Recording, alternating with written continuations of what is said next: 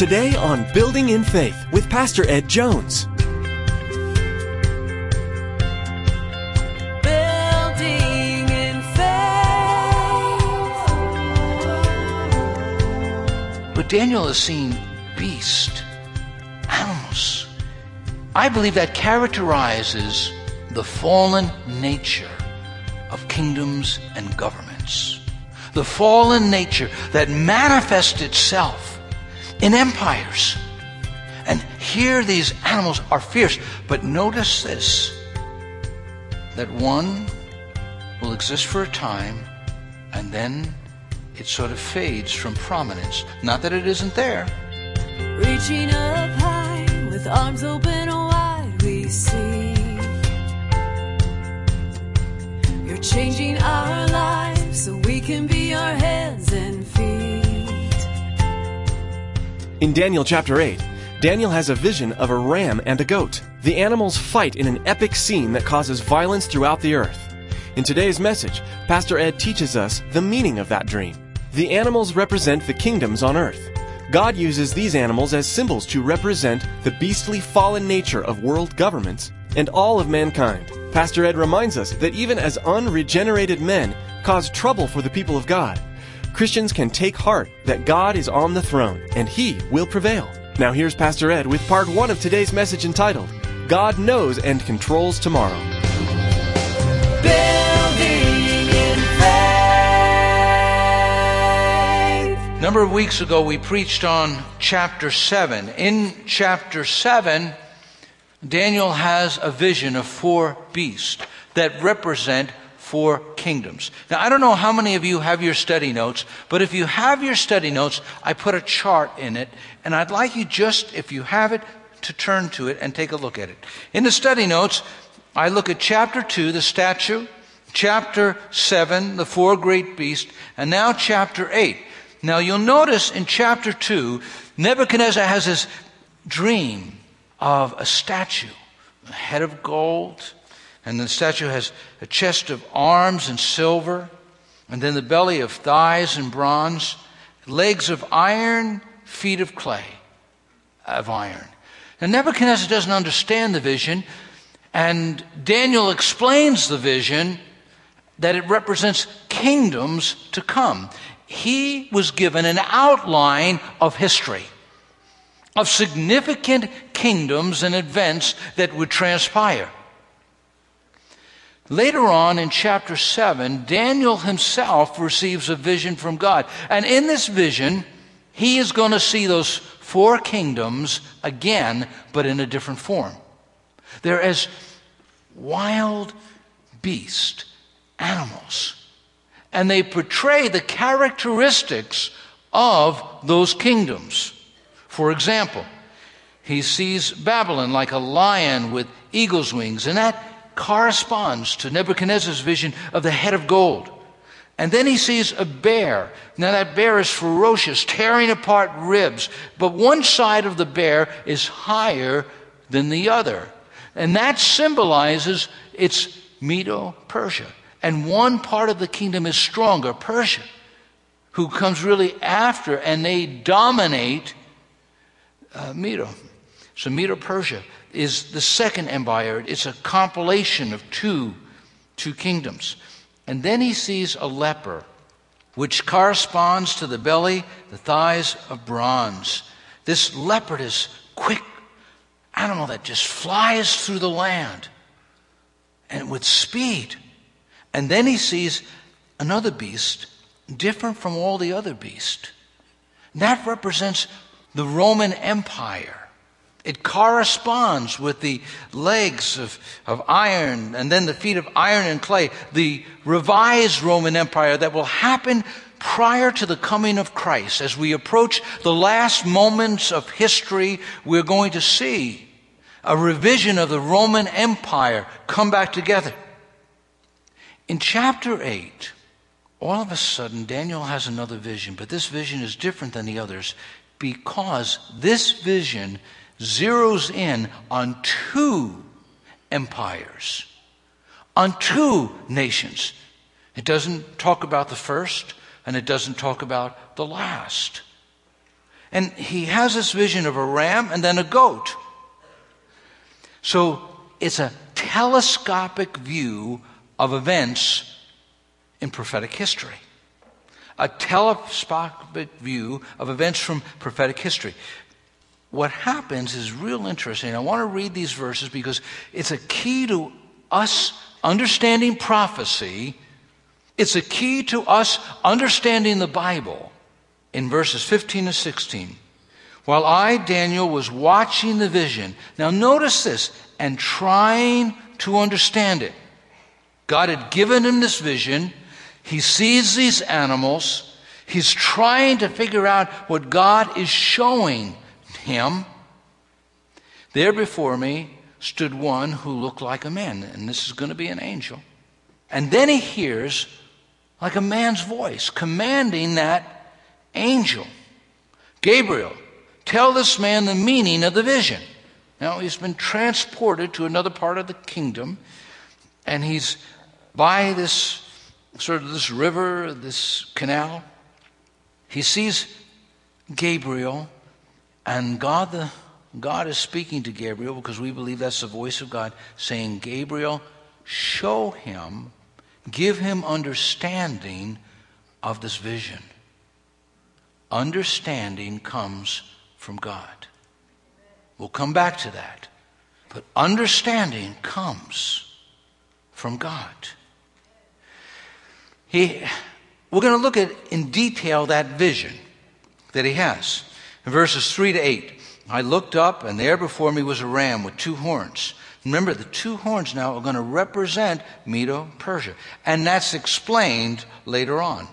And this is the first time that the kingdoms are explained in the book of Daniel by naming them. And these kingdoms have not yet come to fruition. I looked up, and there before me was a ram with 2 horns standing beside the canal. And the horns were long. One of the horns was longer than the other, but it grew up later. Persia became part of Medo-Persia later, and it grew up to be stronger. I watched the ram as he charged towards the west and the north and the south. No animal could stand against him, and none could rescue from his power. He did as he pleased and became great. As I was thinking about this, suddenly a goat with a prominent horn between his eyes came from the west, crossing the whole earth without touching the ground. Remember the leper? Remember, this is corresponding to what happened in chapter 7. He came toward the 2-horned ram I had seen standing beside the canal and charged at him with great rage. I saw him attack the ram furiously, striking the ram and shattering his 2 horns. The ram was powerless to stand against him. The goat knocked him to the ground, trampled on him, and none could rescue the ram from his power. The goat became very great. But at the height of his power, his large horn was broken off, and in its place, 4 prominent horns grew up towards the 4 winds of heaven. Now here's his vision. He sees this one kingdom is strong and mighty, and it's ruling and reigning and conquering everything. Then he has another vision of another kingdom. Now notice that what Daniel is seeing, beast, animals. I believe that characterizes the fallen nature of kingdoms and governments. The fallen nature that manifests itself in empires. And here these animals are fierce. But notice this, that one will exist for a time, and then it sort of fades from prominence. Not that it isn't there.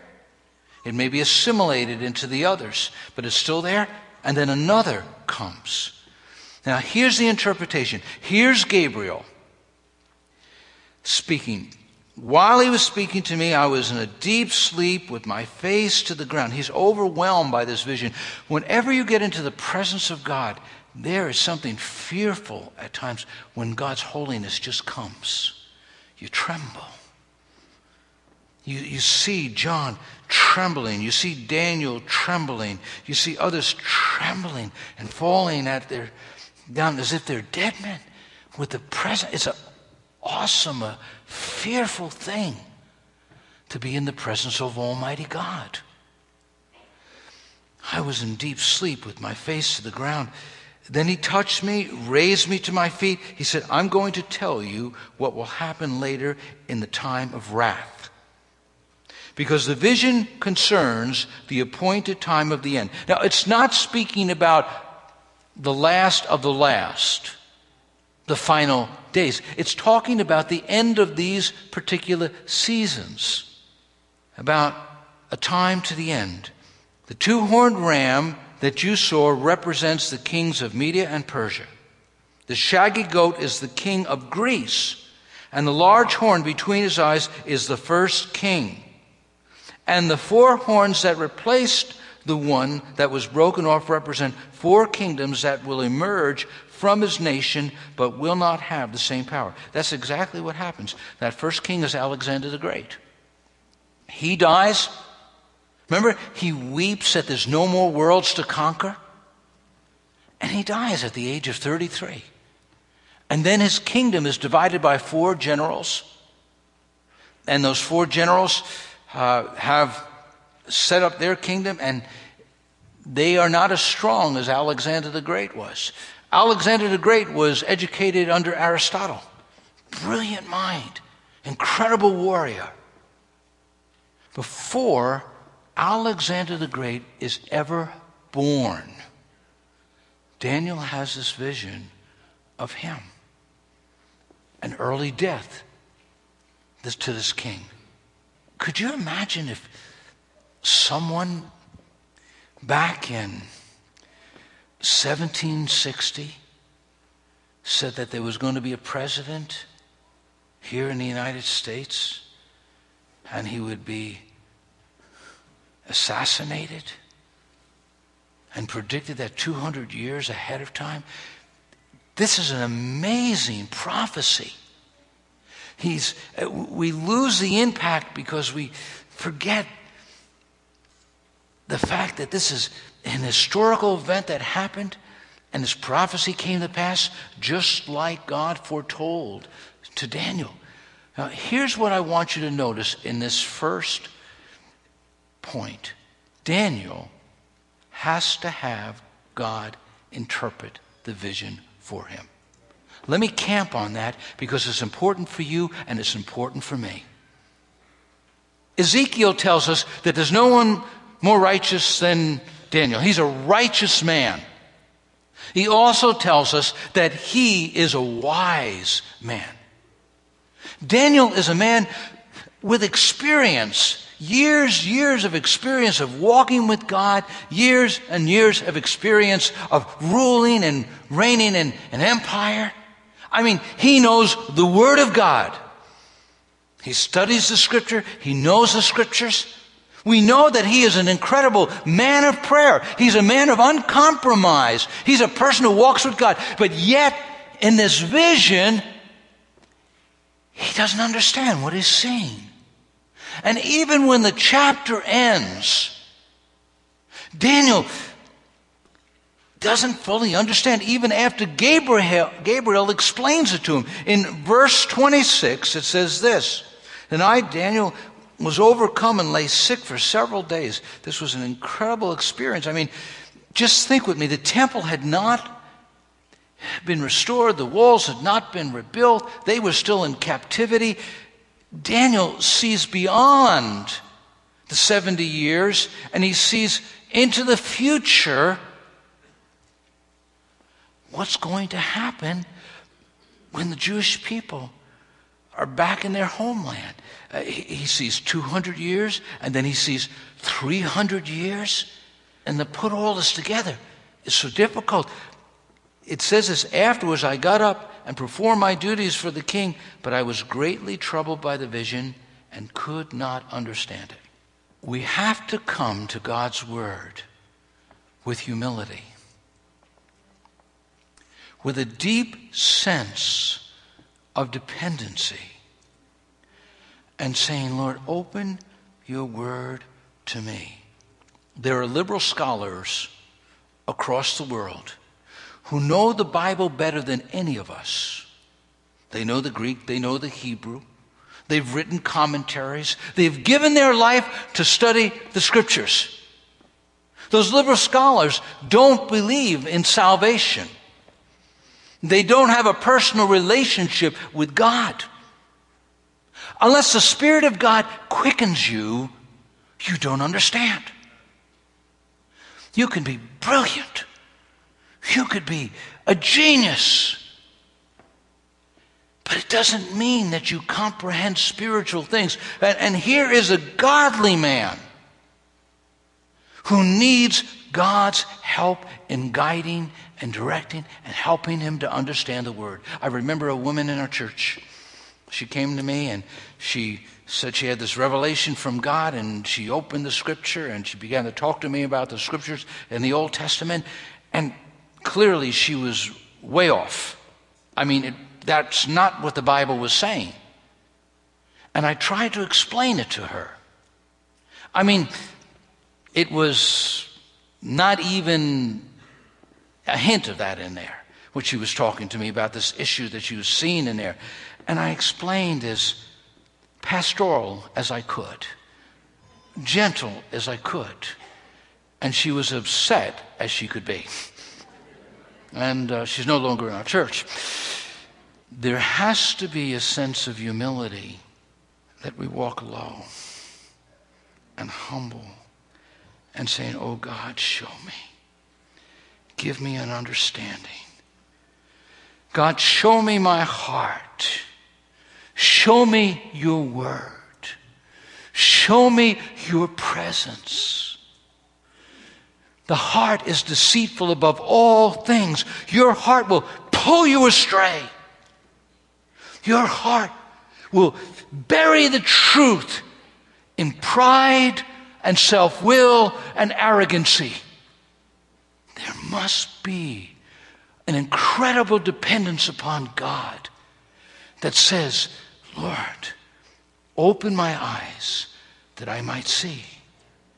And here is this godly man who God has given him all these revelations. God has given him the ability to interpret dreams and discernment. But yet at a point, he doesn't fully understand what God is saying in this vision. But yet God is revealing to him things to come. And Peter does tell us the prophets looked into what they said to try and understand what they said. So a telescopic view of events from prophetic history. Walk humbly when you walk in the pages of prophecy. Second thing I want you to see, the future prophecy that became completed history. This is really important.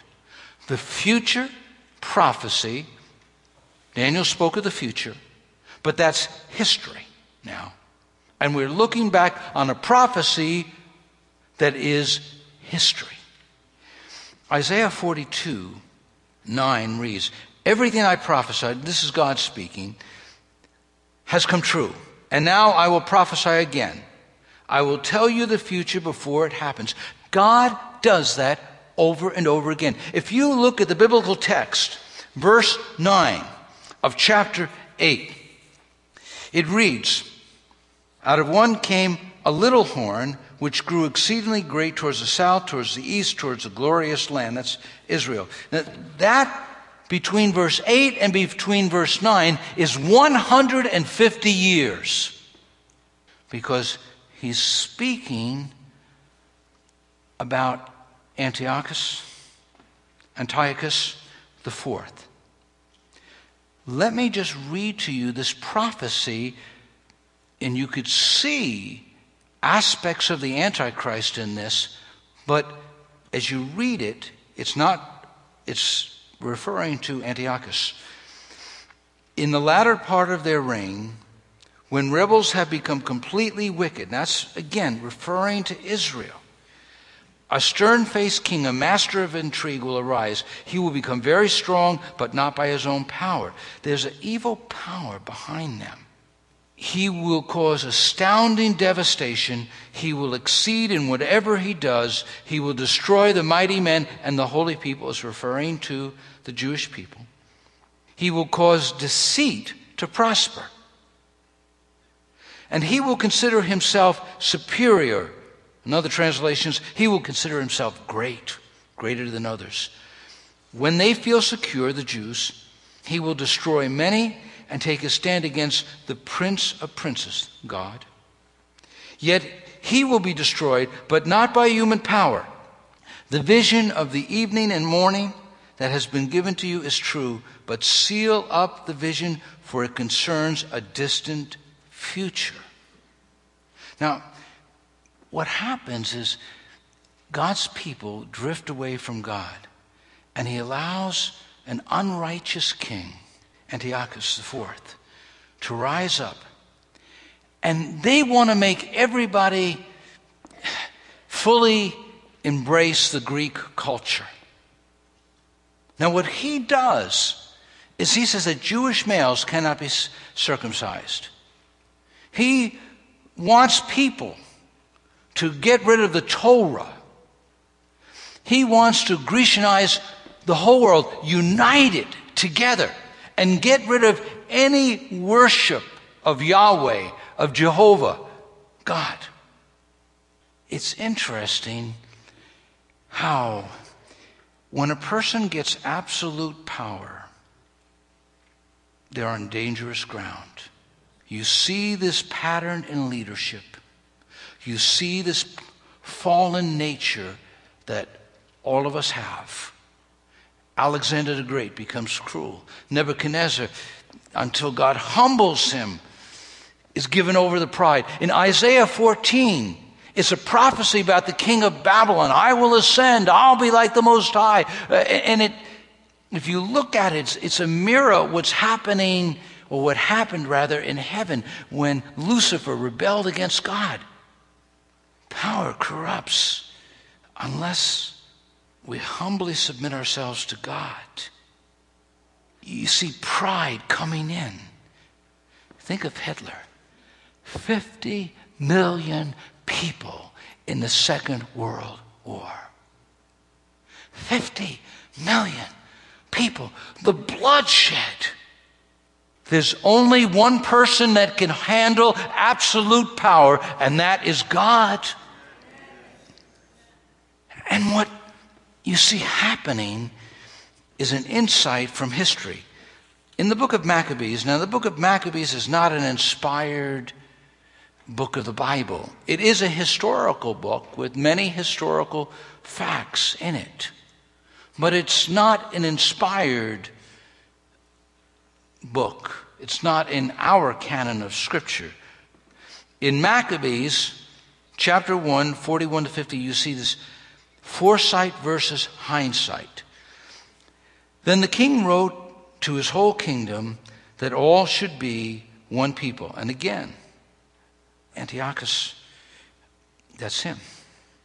And that all should give up their particular customs. All the Gentiles accepted the command of the king. Many even from Israel gladly adopted his religion.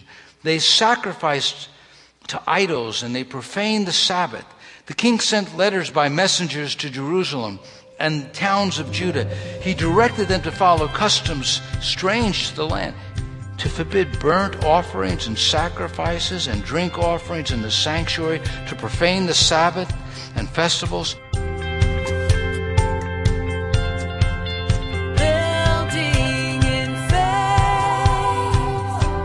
The book of Daniel has some of the most loved stories in the whole of the Bible.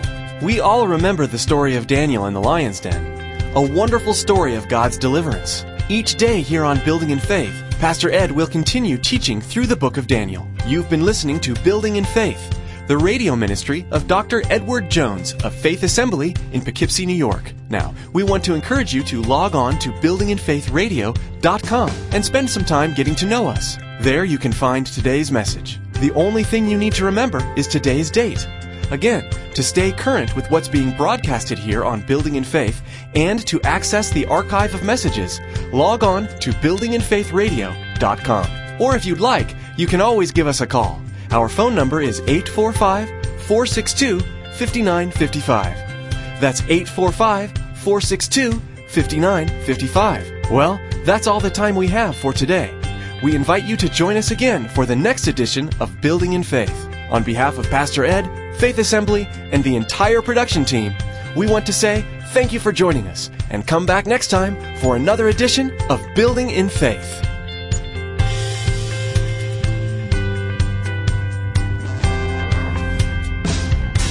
Your word restores.